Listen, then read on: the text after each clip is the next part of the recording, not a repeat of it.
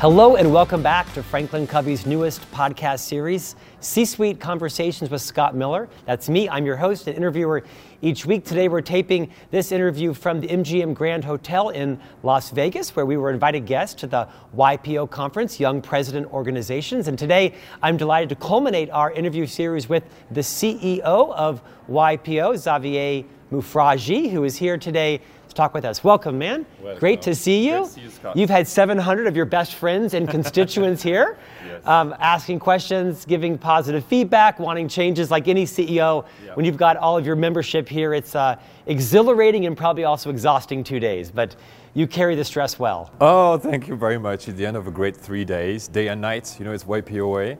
But it was exciting to see everybody in person. It was an honor also to be a small part of this series as well. So a couple of thoughts. Not everyone knows what YPO is, and those that do want to be a part, but not everyone is invited. So would you take a few moments and talk about the mission, the structure of YPO as the new CEO? Okay. What I say is more the story. YPO was created by a young entrepreneur, Ray Eacock. He was 27. And as 27, his dad, died at that time, and he became the new CEO of the organization. 300 employees, I think. Well versed about what was the business all about. All Americans. It was started here in the US. Yeah. And he told himself, now I'm in charge, and kind of the imposter syndrome. Yeah. And he told himself, who can I talk to? Because I'm feeling alone at the top. And trying to find, people who have the same experience. So the first people he talked to was one of the, CEO of Estée Lauder at that time, another family business. They made an announcement on, I think, Wall Street Journal or New York Times saying, hey, here we are, this is what we're looking for. Does anybody want to join us at a hotel, I think, in New York? And there were 1,000 people who joined up. And that was the beginning of a great story. Immediately, 1,000 people. 1950s. Yes. Yeah. And now we have 32,000 members around the planet. Wow. It's 142 countries. But which is important is that we remain to have true to the mission, which is, all those members joining the organization have success at a young age, and they all want to be better leader for the organization, but also better leader for the world around them. Sure. Invite only, member organization, global organization. Yeah. Talk a little bit about what the criteria is to be invited to be a member of YPO. Yeah. I think the number one aspect is your mindset. When we say it's not about networking for business, it's all about you as want to be a better leader, being open to discuss with other members, being vulnerable about the situation we have. We always say we have to be in a place where you talk about your 5%. The 5% of things that even with your spouse and with your colleagues and your friend, you will not feel comfortable to talk to. Then the criteria, which are more, in terms of the size of a business, we really want people who hire and fire, having a big organization of at least 50 employees. And also a minimum of revenue, depending on the countries, but around, 15 million USD per year. 50 million. 15, 1.5. Yeah, 1.5. But they need to achieve that before the age 45. And that's the challenge of, that's why we're really looking at people at the beginning of the career, really open to develop themselves. And then they keep us, being with us for, until 90 years old. Well, I got a chance to witness the camaraderie and the passion that members have, both as members until you become a gold member, correct? Yeah. At what age do you become a gold member? At of YPO? 50. At 50. And then you can stay in through the tenure. Yeah, absolutely. Let's come back to YPO and talk about your career. Yep. French by birth. Yes. American by choice, at least by resident, right? Yeah. But you've had an international, broad array of experience. You were the CEO of Club Med. CEO of Club Med for North America and then for Europe. Yes. First, I was the son of an expatriate from Exxon. Yes. So I lived in Africa, Ivory Coast, Western Africa. I live in the States. I live in Europe. I also work in Australia. My wife is British. My number one shareholder at Club Med was Chinese. And all the teams in Club Med you're working with is around 15 nationalities. So it's kind of the thing I love to be in, and I love that diversity, and I love this experience. So it was a big part of my journey. I think Club Med is a household name. Yeah. I'm not sure everyone knows what Club Med is. Oh, so so Club Med is a result. It's funny, created in 1950s, same year. Similar. So two people around the world having like amazing journey. It was first created by founders who wanted to help family after the Holocaust. Wow. That's a great story as well. So they wanted to take care of their family and say how can they regain purpose in life and rediscover themselves. So Club Med was founded as an NGO. As an NGO to support Holocaust survivors. Yeah. No idea. Yeah, it's a great story. So one of the founders was an Olympic player, water polo. He saw to the Trigano family, who were at that time, the number one in camping, and they say, what could we do for those families? And the story is that the son was there, and he showed him that in the warehouse they have tents from the US and Canadian Army who left France after the end of the war.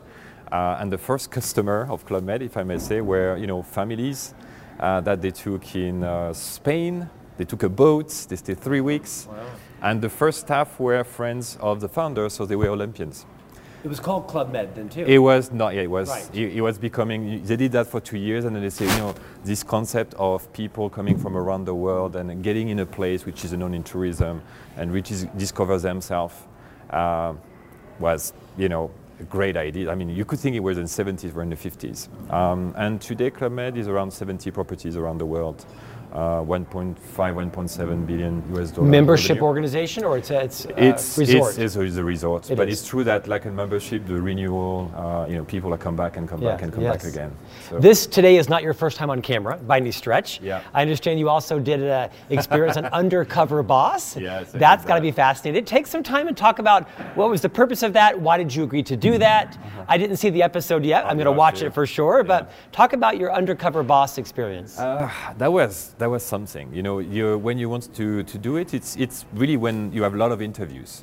So I was contacted and say, "Are you interested?" I say yes, and then it was like 9 hours of interviews because they really want to make sure to see if you were the right fit for the. Because the program, to create, I think, the emotion of the program, they really want to make sure that you're going to be vulnerable, you're going to really, being yourself, and being. Really, which is the goal of the program, is that really understanding the real life of your employees at work and outside of work, and realize the difficulties of that job. So it's an eye-opener for CEOs, and sometimes when in my case in properties, you just see like 40% of the reality. Here you have the opportunity to really see in real. So it was an exhausting program. Is 20 hours of filming a day for 10 days. That's why they really want to make sure that you're in a situation where you're really into it. Where was it filmed? In Mexico and Dominican Republic. I see. And you watch the program. You're gonna see me having fun. But it was an emotional experience for you. Emotional experience. At the end of it, I really have very deep connection with these 5 employees and stay in contact with them. And they're amazing stories. They're amazing stories, but they're really a symbol of what Club Med is all about, which is giving a chance for people with even no diploma, speaking sometimes 1 languages, who never have even a passport. And within 5 years and 10 years, they move to Dominican Republic and they do, receptionist or then head of a bar in the Alps in another resort, because all the staff are moving every 9 months a year in a different location. Yeah, I'll bet. So it's beautiful stories. Yeah. I'm guessing there are some similarities to your role at Club Med and at YPO in terms of the level of guest expectations.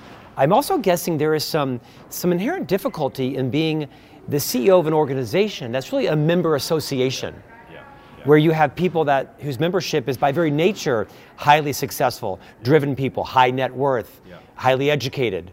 They all think they probably could run the organization because they are CEOs of their own companies or presidents. What skills do you need to draw upon and still develop to be the CEO of this organization with 30,000+ associates? It's a complicated job. What skills are you learning that you maybe have to keep developing to lead YPO? That's a good question. I think the first thing is they're also extremely engaged. So in some ways the job, I try to find... They pay dues. They pay dues, and they give time back to the organization. Like we have like 2,000 of them. I give them like sometimes a full day or a day and a half of their week back for the organization. So in some ways, the job seems similar to a head coach of a football team, where you have 50,000 people in the stadium who know better than you, the team, the DNA of the team, the culture, and which play we should do, and so on. What I think is the number one skill, which every CEO should have, is being able to listen, and really deeply listening. Because sometimes, you learn that when you're in a hospitality business, in a hotel. You have a general manager, when we talk to see them, when you ask to see them, it's for problems. And they say, and they say, my day is full of problems. So they start off not being able to listen to the problem. They just think about, okay, another one. You really need to have this commitment to make the organization better and deeply listen to the feedback you have from all these members. Then, which is great in that organization, is that if they really feel that you listen to them and you challenge yourself about a decision you may have taken or about to take, they really respect then the decision you're going to take. But this connection of really being able to show them that you deeply listen to their comments is critical. You feel like you're developing that still. You're still learning, because you need to. I'm done a lot of sports and always balance my life. I do triathlon. So in triathlon, and especially long distance, you learn on how to finish the race being able to run. So you're always going fast, or on the bike you still do nutrition, thinking. So I need to push myself enough to move forward fast. But I should always be careful not to burn my energy, because there's a run to make.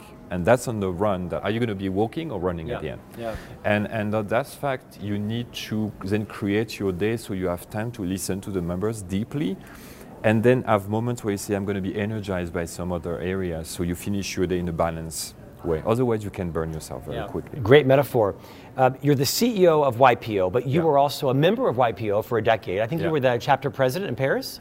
Is that right? No, I was part of the chapters in Miami and then in Paris. And in Paris. So we know this idea of the quickest way to change your paradigm is to change your role. So as a member, what have you learned differently now as the CEO to say, oh, well, it's not that easy? I mean, I'm sure there's been some mindset shifts you've had from being a member and a leader to now being the CEO.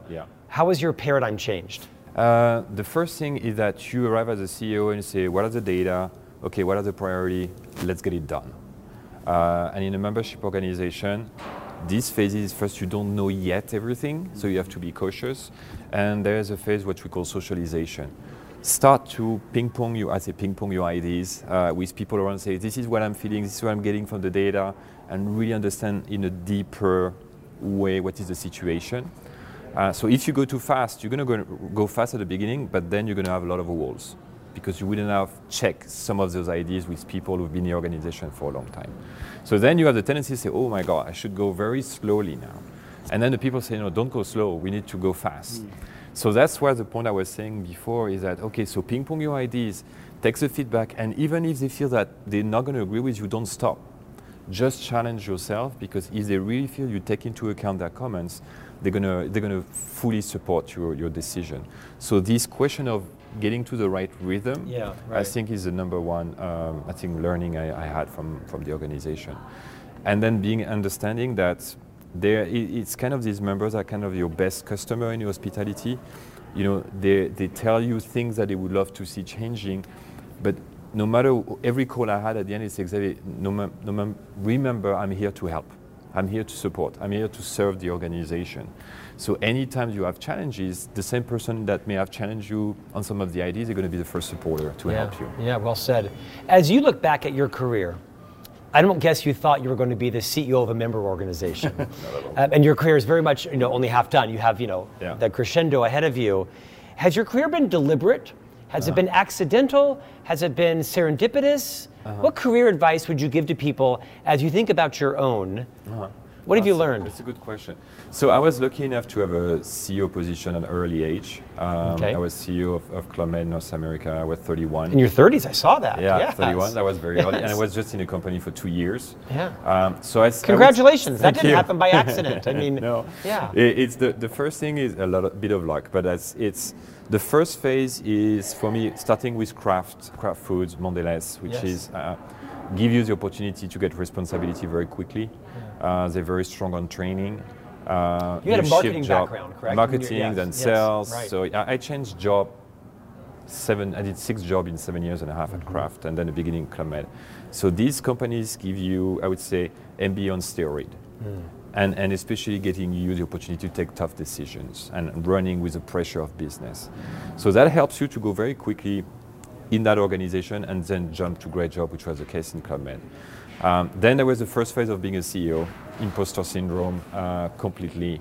So you're like, yeah, I'm just coordinating. It was an interim situation after the CEO, left the company. And then quickly you understand that, you need to take this is your spot, you have to do it and lead it. It was a great experience. And you talk about epiphany moment is that you realize that now you no more searching to get to the job, like your personal ambition. You're starting to be more at, not necessarily legacy, but the global impact you can have as a CEO. And for me, that was mind-blowing epiphany. I really, through OIPO, helped me on that moment to say, no, what I'm really interested is not only achieving my budget and my career and my bonuses, is that how many people can I really impact? How many employees can I really impact? And especially in hospitality when you can create a lot of jobs. And that's starting to be something for me to say, actually what I love in my job is that if I do my job well, we can impact a lot of people. And you see it. I mean, it's palpable here at this conference. I'm interested to know about your leadership style. Okay. How many employees inside of YPO? So we have 400 employees internationally. Yes. We also have, in a way, we work with 450 chapter managers, work directly with the chapters. Right. Not really I own employees, but employee for the 400 whole organization. Or so. And then we have like 2,000 CEOs, champions, ready to give 20% of their time for the organization. Yeah. So arguably 1,000. Yeah, that's but a lot 400, of people. 400, 200. Yeah, How many direct reports do you have? About 7. 7. Okay, I want you to think of those 7 people. Yeah. And you've been leading them now for a year. Yeah. What is something that they would agree upon is a big strength of yours? The listening part. Your listening part. Yeah. Because you've worked on it. You've groomed that. Yeah, it's something, I love to do. And it has been difficult with the virtual moment we have right now, which I've been missing, like many CEOs, like being outside in a home and not have the direct contact. When you can deeply listen your employees, not only the executive team, I try to spend a lot of time with everybody in the organization. And even 10 minutes you can spend with every employee. Again, if they really feel that you listen deeply to them and you're really able, and the question I always ask is, how can I help? That's the role of a CEO now, is opening doors. It's not, strategy is easy in some ways, execution is difficult. And engagement of your team is a priority. So this deep listening, I think, is critical. You would consider listening to be a leadership competency. Yeah. Those same 7 people, what would they say is your biggest area of growth? We love Xavier, he's a great listener, and he needs to go and build this skill. I think I heard it many times, I'm always on the next thing. You live in the future? Yeah, you're always like, I want to achieve that, I want to achieve that, I want to achieve that. And we spend a lot of time achieving, even from my past experience. And then instead of saying, hey, we did it, celebrating, and I'm like, it's done. And people sometimes don't. It's a common trait about people in YPO as well, is that we don't spend enough time of having everybody taking a breath. What did we learn from celebrating, the experience? recapping, celebrate, and then moving forward. Yeah. And I think I'm guessing it's a strength of yours also. It could be a strength and a weakness. Yeah, now I realize it's more weakness because, the CEOs, you don't have the operational pressure your team have, no matter what we say. Because there's always people who help you executing stuff. So it's easy to move from one idea to another. While your team, to go to the finish line, it's a lot of energy which is put in on spot. And you need to respect this moment of rhythm. As I say, learning from triathlon, if you're just running straight from the swimming, you're going to burn yourself. So we have to be cautious because we have a tendency to think it's a strength. But I think it's really a point of development because you can drain your team.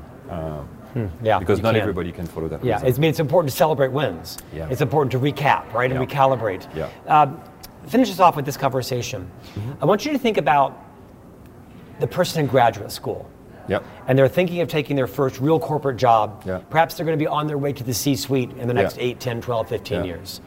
What are some of the things you want to remind them that they need to develop? And they need to know how to read a P&L, calculate EBITDA, be a global citizen, things like that. But what are some of the leadership competencies that you think are necessary for the next 10 years? Give me 3 or 4 of them. Social skills.